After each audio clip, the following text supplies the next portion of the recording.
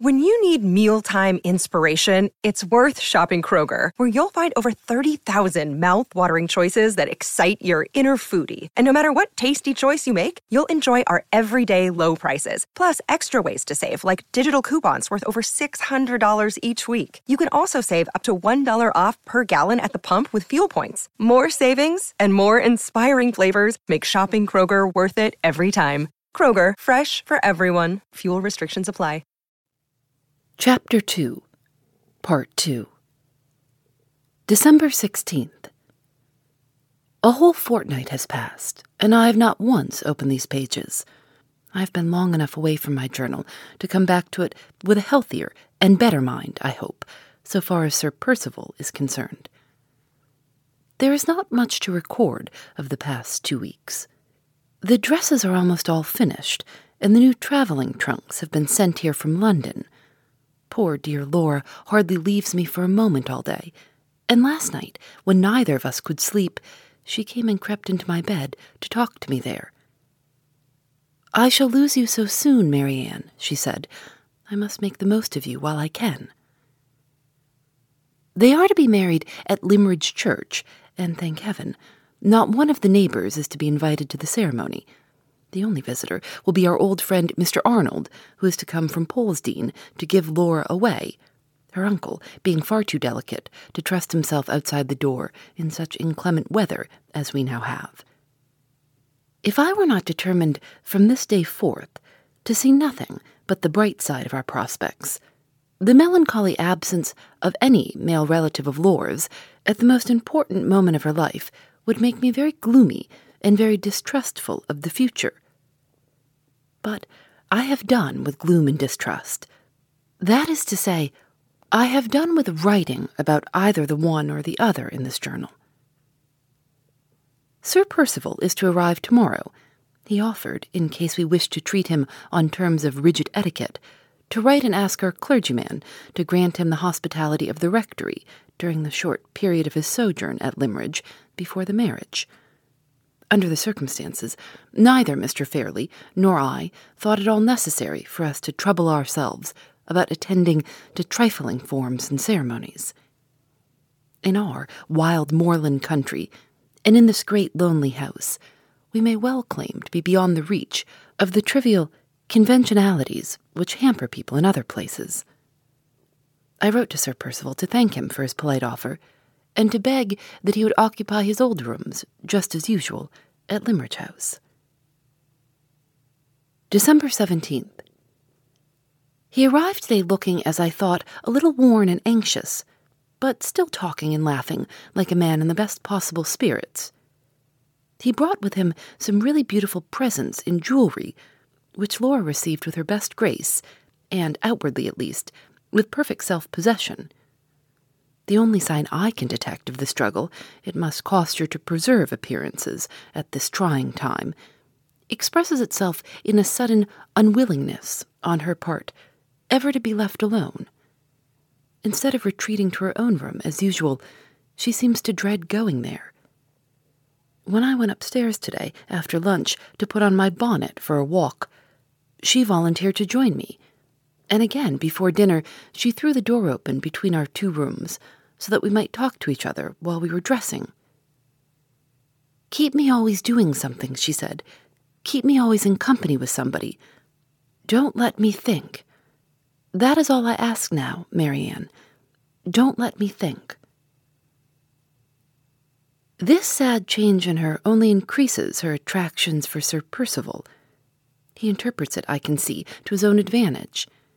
There is a feverish flush in her cheeks, a feverish brightness in her eyes, which he welcomes as the return of her beauty and the recovery of her spirits. She talked today at dinner with a gaiety and carelessness so false, so shockingly out of her character, that I secretly longed to silence her and take her away. Sir Percival's delight and surprise appeared to be beyond all expression. The anxiety which I had noticed on his face when he arrived totally disappeared from it, and he looked, even to my eyes, a good 10 years younger than he really is. There can be no doubt, though some strange perversity prevents me from seeing it myself, There can be no doubt that Laura's future husband is a very handsome man.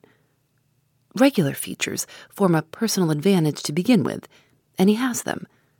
Bright brown eyes, either in a man or woman, are a great attraction, and he has them. Even baldness, when it is only baldness over the forehead, as in his case, is rather becoming than not in a man, for it heightens the head and adds to the intelligence of the face. Grace and ease of movement, untiring animation of manner, ready, pliant, conversational powers, all these are unquestionable merits, and all these he certainly possesses. Surely Mr. Gilmore, ignorant as he is of Laura's secret, was not to blame for feeling surprised that she should repent of her marriage engagement. Anyone else in his place would have shared our good old friend's opinion. If I were asked at this moment to say plainly what defects I have discovered in Sir Percival, I could only point out two. One, his incessant restlessness and excitability, which may be caused, naturally enough, by unusual energy of character. The other, his short, sharp, ill-tempered manner of speaking to the servants, which may be only a bad habit after all. No, I cannot dispute it, and I will not dispute it. Sir Percival is a very handsome and a very agreeable man. There, I have written it down at last, and I'm glad it's over. December 18th. Feeling weary and depressed this morning, I left Laura with Mrs. Vesey and went out alone for one of my brisk midday walks, which I have discontinued too much of late. I took the dry, airy road over the moor that leads to Todd's Corner. After having been out half an hour, I was excessively surprised to see Sir Percival approaching me from the direction of the farm. He was walking rapidly, swinging his stick, his head erect as usual, and his shooting jacket flying open in the wind. When we met, he did not wait for me to ask any questions. He told me at once that he had been to the farm to inquire if Mr. and Mrs. Todd had received any tidings, since his last visit to Limmeridge, of Anne Catherick. "You found, of course, that they had heard nothing," I said. "Nothing whatever," he replied. "I begin to be seriously afraid that we have lost her. Do you happen to know," he continued, looking me in the face very attentively, "if the artist, Mr. Hartright, is in a position to give us any further information?" "He has neither heard of her nor seen her since he left Cumberland," I answered. "Very sad," said Sir Percival, speaking like a man who is disappointed, and yet, oddly enough, looking at the same time like a man who is relieved. "It is impossible to say what misfortunes may not have happened to the miserable creature. I am inexpressibly annoyed at the failure of all my efforts to restore her to the care and protection which she so urgently needs." This time he really looked annoyed. I said a few sympathizing words, and we then talked of other subjects on our way back to the house. Surely my chance meeting with him on the moor has disclosed another favorable trait in his character. Surely it was singularly considerate and unselfish of him to think of Anne Catherick on the eve of his marriage, and to go all the way to Todd's Corner to make inquiries about her, when he might have passed the time so much more agreeably in Laura's society. Considering that he can only have acted from motives of pure charity, his conduct, under the circumstances, shows unusual good feeling and deserves extraordinary praise. Well, I give him extraordinary praise, and there's an end of it. December 19th. More discoveries in the inexhaustible mine of Sir Percival's virtues. Today I approached the subject of my proposed sojourn under his wife's roof when he brings her back to England. I had hardly dropped my first hint in this direction before he caught me warmly by the hand, and said I had made the very offer to him which he had been, on his side, most anxious to make to me. I was the companion of all others whom he most sincerely longed to secure for his wife, and he begged me to believe that I had conferred a lasting favor on him by making the proposal to live with Laura after her marriage exactly as I had always lived with her before it. When I had thanked him in her name and mine for his considerate kindness to both of us, we passed next to the subject of his wedding tour, and began to talk of the English society in Rome to which Laura was to be introduced. He ran over the names of several friends whom he expected to meet abroad this winter. They were all English, as well as I can remember, with one exception. The exception was Count Fosco. The mention of the Count's name and the discovery that he and his wife are likely to meet the bride and bridegroom on the continent puts Laura's marriage, for the first time, in a distinctly favorable light. It is likely to be the means of healing a family feud. Hitherto, Madame Fosco has chosen to forget her obligations as Laura's aunt out of sheer spite against the late Mr. Fairley for his conduct in the affair of the legacy. Now, however, she can persist in this course of conduct no longer. Sir Percival and Count Fosco are old and fast friends, and their wives will have no choice but to meet on civil terms. Madame Fosco, in her maiden days, was one of the most impertinent women I ever met with, capricious, exacting, and vain to the last degree of absurdity. If her husband has succeeded in bringing her to her senses, he deserves the gratitude of every member of the family, and he may have mine to begin with. I am becoming anxious to know the Count. He is the most intimate friend of Laura's husband, and in that capacity he excites my strongest interest. Neither Laura nor I have ever seen him. All I know of him is that his accidental presence years ago on the steps of the Trinita del Monte at Rome assisted Sir Percival's escape from robbery and assassination at the critical moment when he was wounded in the hand, and might, the next instant, have been wounded in the heart. I remember also that, at the time of the late Mr. Fairley's absurd objections to his sister's marriage, the Count wrote him a very temperate and sensible letter on the subject, which, I am ashamed to say, remained unanswered. This is all I know of Sir Percival's friend. I wonder if he will ever come to England. I wonder if I shall like him. My pen is running away into mere speculation. Let me return to sober matter of fact. It is certain that Sir Percival's reception of my venturesome proposal to live with his wife was more than kind. It was almost affectionate. I am sure Laura's husband will have no reason to complain of me if I can only go on as I have begun. I have already declared him to be handsome, agreeable, full of good feeling towards the unfortunate, and full of affectionate kindness towards me. Really, I hardly know myself again in my new character of Sir Percival's warmest friend. December 20th. I hate Sir Percival. I flatly deny his good looks. I consider him to be eminently ill-tempered and disagreeable, and totally wanting in kindness and good feeling. Last night, the cards for the married couple were sent home. Laura opened the packet and saw her future name in print for the first time. Sir Percival looked over her shoulder familiarly at the new card, which had already transformed Miss Fairley into Lady Glyde, smiled with the most odious self-complacency, and whispered something in her ear. I don't know what it was. Laura has refused to tell me, but I saw her face turn to such a deadly whiteness that I thought she would have fainted.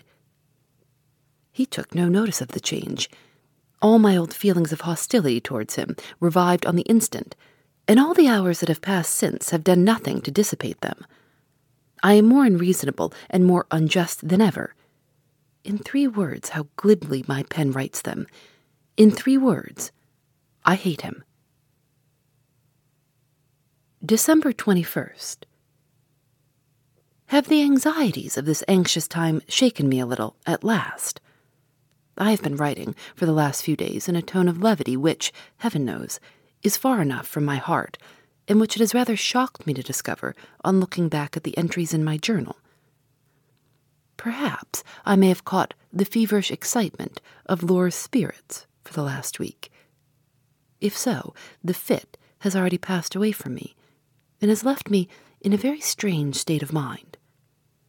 A persistent idea has been forcing itself on my attention ever since last night that something will yet happen to prevent the marriage. What has produced this singular fancy? Is it the indirect result of my apprehensions for Laura's future? Or has it been unconsciously suggested to me by the increasing restlessness and irritability which I have certainly observed in Sir Percival's manner as the wedding day draws nearer and nearer? Impossible to say. I know that I have the idea, surely the wildest idea under the circumstances, that ever entered a woman's head. But try as I may, I cannot trace it back to its source. This last day has been all confusion and wretchedness. How can I write about it? And yet I must write. Anything is better than brooding over my own gloomy thoughts. Kind Mrs. Vesey, whom we have all too much overlooked and forgotten of late, innocently caused us a sad morning to begin with. She has been, for months past, secretly making a warm Shetland shawl for her dear pupil, a most beautiful and surprising piece of work, to be done by a woman at her age and with her habits. The gift was presented this morning, and poor, warm-hearted Laura completely broke down when the shawl was put proudly on her shoulders by the loving old friend and guardian of her motherless childhood. I was hardly allowed time to quiet them both, or even to dry my own eyes, when I was sent for by Mr. Fairley to be favoured with a long recital of his arrangements for the preservation of his own tranquillity on the wedding day. Dear Laura was to receive his present, a shabby ring with her affectionate uncle's hair for an ornament, instead of a precious stone, and with a heartless French inscription inside about congenial sentiments and eternal friendship.